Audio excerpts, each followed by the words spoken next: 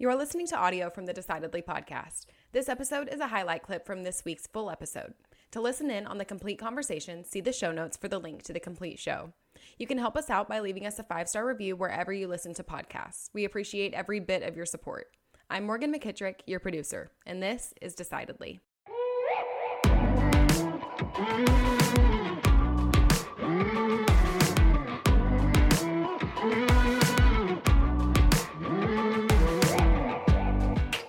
One thing I love about ancient philosophy that you don't get in a lot of modern philosophy is, although they are thinking at a very deep level, they're also talking about things that we all encounter all the time and that matter to all of us, like how to be a good friend.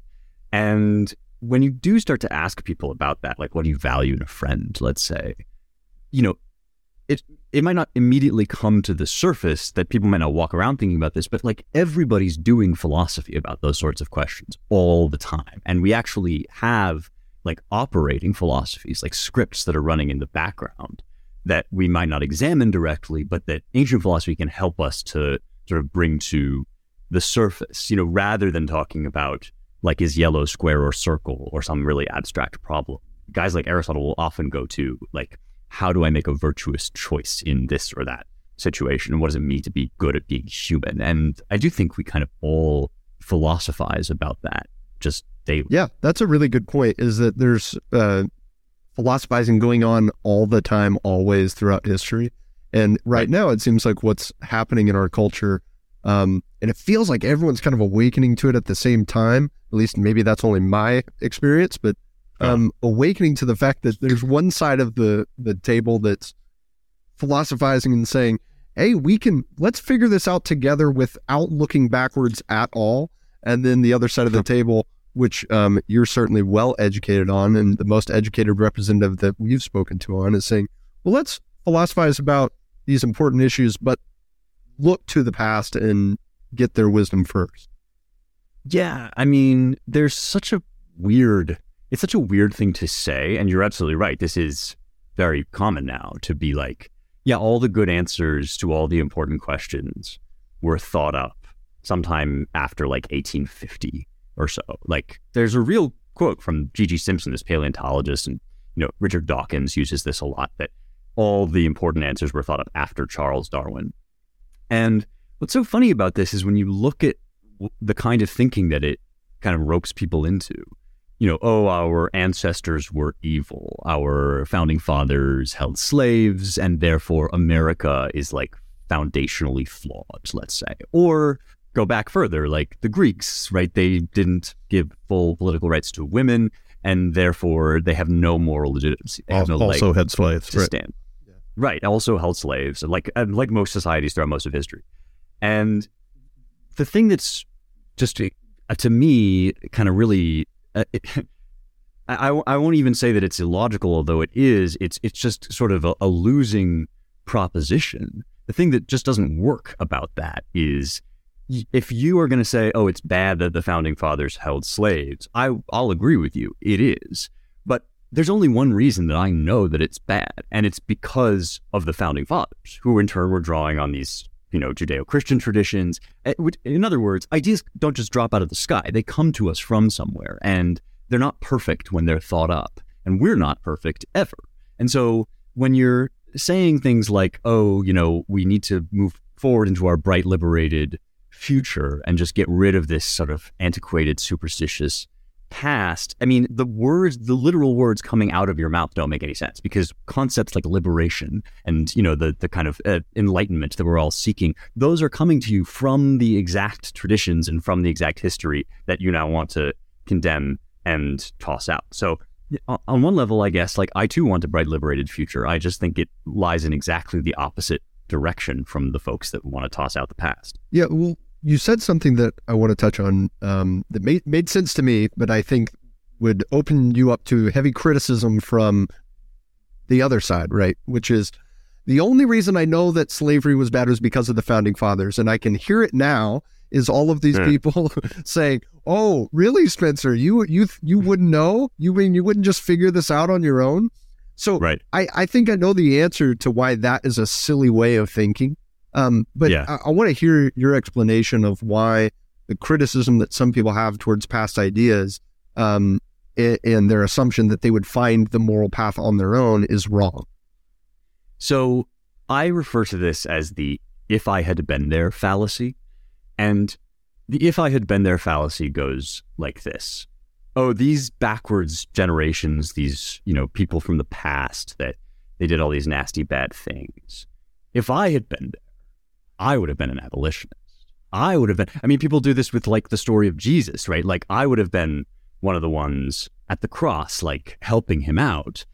And the truth of the matter is, one thing you learn from studying ancient history is that we're all products of our time. We all live within our historical context. And if you look at the vast sort of sweep of human history and you find that most people at most times in most places have not believed that all men are created equal, then there's a pretty good chance, I hate to break it to you, that if you had been raised in that context, those other backwards benighted eras, you would also not believe that all men are created equal. And so it might not even occur to you to question the moral validity of slavery. I'm not saying slavery wouldn't have been just as wrong back then as it is now and always. I'm just saying that the notion that you are such a virtuous person and you have so much inborn common sense and you are so intuitively connected to the absolute eternal truth that had you been born in any time and any place, you would have just known that all men are created equal. That's the "if I had been there" fallacy. And it comes from a certain degree of arrogance, but also naivete. It's like, I have bad news for you if you think this way. It's that the humans aren't actually all that great. And like, you're not actually all that great. I'm not all that great. And so, yeah, it does come from this sort of, sometimes it's sort of smuggled in. People don't, acknowledge it or look at this idea.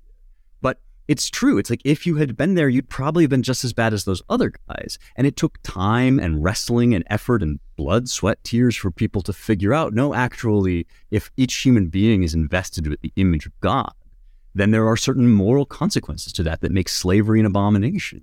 And, we had to fight wars over this stuff. So the idea that the people who wrote the words and signed the words, "all men are created equal," those people are somehow less moral and less intuitively connected to the truth than you, and therefore you get to sit in judgment over them. It just doesn't hold up. It's a way of looking at history that just puts way too much faith in your own kind of personal virtue. Yeah, I think the people who take that position, that if I had been there, it's a way to sort of get a badge of virtue without earning it. But it's also unknowable. You don't know what you would have done had you been there in 1944 Germany. You don't know what you would have done in 1800s, in south of southern United States. And the very fact that you and all your friends believe you would have been different, the fact that you and all your friends think that, probably would cut against that argument that you would have been the one standing alone against the crowd. Exactly. But I because think people in the past... Yeah, go ahead. Well, people in the past don't think they're in the past, right? Right. And so we look at them and we're like, oh, they've made an obviously wrong decision. But the only thing that makes it obviously wrong is the outcome that then occurred, which we don't know when we're in the moment. And so we are currently living through somebody else's past, and somebody's going to look back at us and be like, I can't believe they didn't. I can name a few things that I think might look like our great moral atrocities in hindsight that are now perfectly normal and accepted. But even if I acknowledge that I too have my blind spots, it's like there might be something that I don't even think about now that somebody 100 years down the line could look at me and say, I can't believe they ever thought that was okay. Maybe it's like factory farming. Yeah. I don't know. I eat a ton of meat that probably people will be like, I can't believe anyone ever thought you could treat animals that way. So really good decision-making point is there's a temptation to judge decisions based on their outcomes. And really, really good example of this is football fans, right? You went for it on coach went for it on fourth down. They didn't make it. It was obvious. He should have gone for it. He's an idiot. He should have kicked the field goal. Well, you only say that because it didn't work. You don't know the myriad of reasons, what defensive alignment they had, the sprained knee that your running back had, all of the different stats that went and analytics that went into the decision to go for it. No, it doesn't matter. They didn't make it, so therefore they did the wrong thing.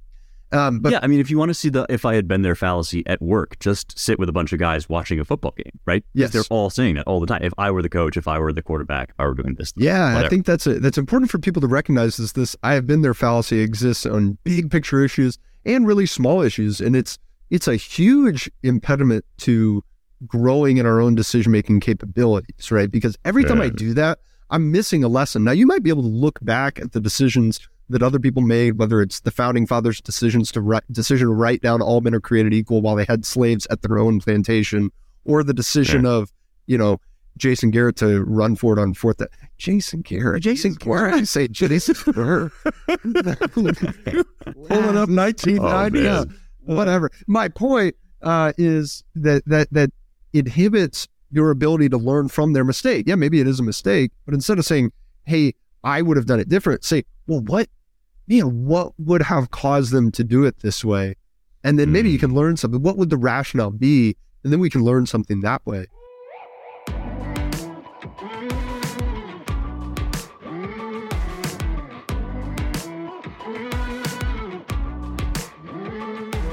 Thanks for making the great decision to listen in to this week's episode highlight.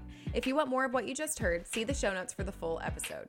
As always, for the latest decision-making tips, find us on decidedlypodcast.com or on Instagram @decidedlypodcast. And be sure to sign up for our weekly newsletter from the link in the show notes.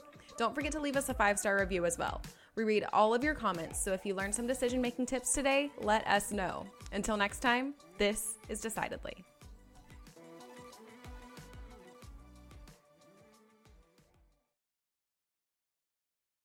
Insights, advice, and comments provided by Sean Smith, Sanger Smith, and speakers identified as part of the Decidedly podcast should not be considered recommendations. Speakers not identified as members of Decidedly are expressing their opinion, and their statements should not be construed as reflecting the views of the Decidedly team. This podcast is produced solely for informational purposes, not personalized advice.